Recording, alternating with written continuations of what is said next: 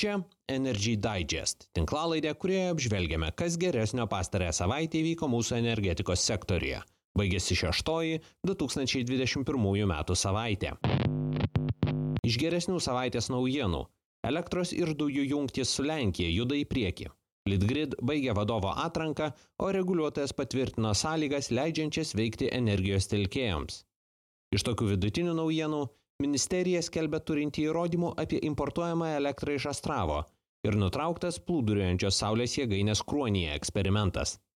Be visų šių dalykų ieškoma sprendimų elektros tinklams stiprinti, o Lenkija pasitvirtino energetikos strategiją. Štai papunkčiui. Niekas negalės pirkti mūsų politinės valios. Jungti su europiniais elektros tinklais. Tikslas yra turėti kiek įmanoma žemesnį kainą. Их энергетическое кольцо. Это создает для нас проблемы. Energetikos ministras Dainius Kreivys pranešė turintis įrodymų, rodančių, kad baltarusiška elektra patenka į Baltijos šalių rinką. Ministras teigia, kad fiziškai baltarusiška elektra atiteka per Lietuvos ir Baltarusijos jungtį. Tokiu pat jos kiekiu suprekiaujama Latvijoje, kuri importuoja elektrą iš Rusijos. Pasak ministro, 77 gigavatvalandės tokios elektros į Lietuvą pateko per 10 dienų iki sausio 3-osios, kai Astravo jėgainė dirbo stabiliai. Visą tai esą įrodo Litgrid atlikta elektros srautų analizė.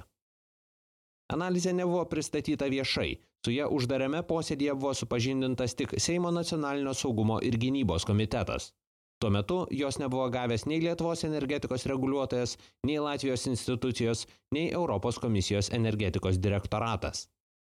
Sausio viduryje pastarosios institucijos atstovai tikino, kad ES prekyba Astravo atominėje elektrinėje pagaminta elektra nevyksta. Tai, kad parduoda baltarusišką elektrą į Lietuvą, neigia tiek Baltarusiai, tiek Latvijai. Ministro teiginiais abejoja ir kai kurie ekspertai. Interrao, rusiškos elektros importuotojai į Baltijos šalis, taip pat teigia importuojanti energiją tik iš Rusijos. Tiesa, ministras teigia, kad Europos komisijos energetikos direktoratas duomenys jau pradėjo gauti, o Latvijai bus su jais supažindinti. Ministras pažadėjo dėti naują realybę ant stalo ir klausti, kaip tai atitinka jų politinius įsipareigojimus. Prezidentūra pranešė esanti pasiruošusi dėl to šaukti valstybės gynimo tarybą, tačiau pirma laukia žingsnių iš energetikos ministro pusės. Pasigirdo naujienų apie abi Lietuvos jungtis su Lenkija. Lietuvos elektros perdavimo sistemos operatorius Litgrid pranešė, kad Lenkų bendrovės MEVO vadovaujamas konsorciumas pradėjo dugno tyrimus Harmony Link elektros jungčiai.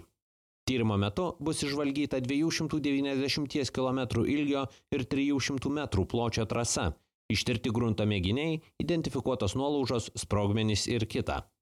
Tam bus pasitelkta iki 7 tyrimams pritaikytų laivų. Ataskaitos tikimasi vasaros pabaigoje, jos duomenys bus naudojami kabelio tiesimo ir apsaugos strategijai rengti. Tuo tarpu Lietuvos dujų perdavimo sistemos operatorius Amber Grid pranešė, kad suderintų darbų metu per Lietuvos ir Lenkijos sieną paklota iš anksto suvirinta 50 metrų ilgio GIPL dujotiekio atkarpa. Ji vėliau bus jungiama su abiejose šalyse nutiestomis naujojo dujotiekio dalimis. Lietuvos Lenkijos pasienyje veiks Santakos dujų apskaitos ir slėgio reguliavimo stotis. Pamatų ir technologinės įrangos montavimo darbai prasidės vasarį. Ja, kaip ir visą projektą, užbaigti tikimasi metų pabaigoje. Po elektros tiekimo sutrikimų sausio pabaigoje, kuriuos sukėlė iškritęs gausus sniegas, buvo aptariamos galimos priemonės, kurių imantis tokių situacijų būtų galima išvengti ateityje. ESO skaičiavimu, elektros tiekimas buvo sutrikęs apie 290 tūkstančių ESO klientų. Pusė jų elektra atsijungė ne kartą. Visi gedimai vyko dėl nuo sniego svorio lūžtančių ir ant elektros linijų atramų krentančių medžių. Ignitis grupės vadovas pripažino, kad klimato kaitos keliami iššūkiai tik didės.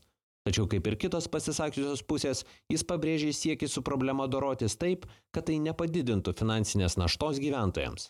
Anot ESO ir Ignitis grupės vadovų, elektros linijos jau yra kabeliuojamos, tačiau tai yra brangu. Pigesnė siūloma alternatyva yra 10 metrų atstumų nuo linijų šalinti aukštesnius nei 10 metrų aukščio medžius.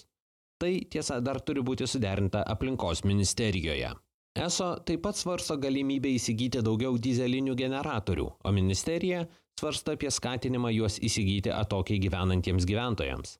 Energetikos ministras Dainius Kreivys pažadėjo, kad per artimiausias savaitės bus sudarytas elektros tinklo karštųjų taškų žemėlapis.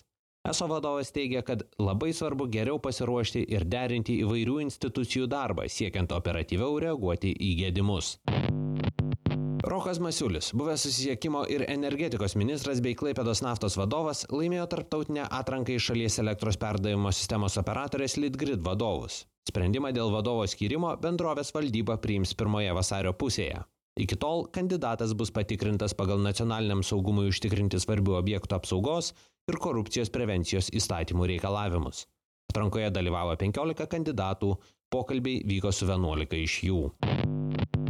Kruonio hidroakumuliacinės elektrinės baseine vykdytas bandomosios 60 kW galios plūduriuojančios saulės elektrinės projektas nepasiteisino. Jį vykdžiusios Ignitis grupės bendrovės pranešė, kad projektas nutraukiamas, nes jėgainės konstrukcija neatlaikė klimatinių sąlygų, o dalis išsiardžiusių jos konstrukcijų sukėlė grėsmę hidroakumuliacinės jėgainės įrangai. Dėl to, ar projektas bus stabdomas visai, tai yra įskaitant susijusius tyrimus, bus apsispręsta per artimiausias savaitės. Valstybinė energetikos reguliavimo taryba patvirtino deklaracijos formą, kurią reguliuotojai turės pateikti potencialūs nepriklausomi elektros paklausos telkėjai. Paklausos telkimo veikla – tai subūrimas elektros vartotojų ir gamintojų, kurie už atlygį kolektyviai dalyvauja balansuojant elektros sistemą. Tai yra, elektros tinklo operatoriui paprašius mažina savo elektros energijos vartojimą. Nepriklausomi paklausos telkėjai negali būti susiję su aptarnaujamu vartotojų energijos tiekėju. Ir galiausiai, Lenkija pasitvirtino naują energetikos strategiją. Žalioji energija bendroje šalies energetikos struktūroje iki 2030 metų turėtų augti nuo dabartinių 10 bent iki 23%. Palyginti, ES norėtų, kad dešimtmečio pabaigoje ši dalis siektų 30%. Tikimasi Lenkijos vėjo elektrinių galę nuo 0 išplėsti iki 5,9 gigavatų. Tuo tarpu branduolinės energetikos vystymui ketinama skirti 33,7 milijardo eurų. Už juos iki 2040 metų planuojama įrengti 6 nuo 1 iki 1,6 gigavato galios branduolinių reaktorių blokus. Pirmasis galėtų pradėti veikti 2033 metais. Šiam kartui tiek. Jei tinklalaidė jums pasirodė įdomi, prenumeruokite. Energy Digest rasite bet kurioje podcastų programėlėje. Papasakokite apie tinklalaidę draugams, bendradarbiams, pažįstamiems. Galbūt jiems energetikos naujienos taip pat bus įdomios. Šis podcastas kuriamas to paties pavadinimo naujienlaiškio pagrindu. Jei mėgstate naujienas ir skaityti, o ne tik jų klausytis, laidos aprašyme rasite nuorodą, kurią sekdami galėsite užsiprenumeruoti naujienlaiškį.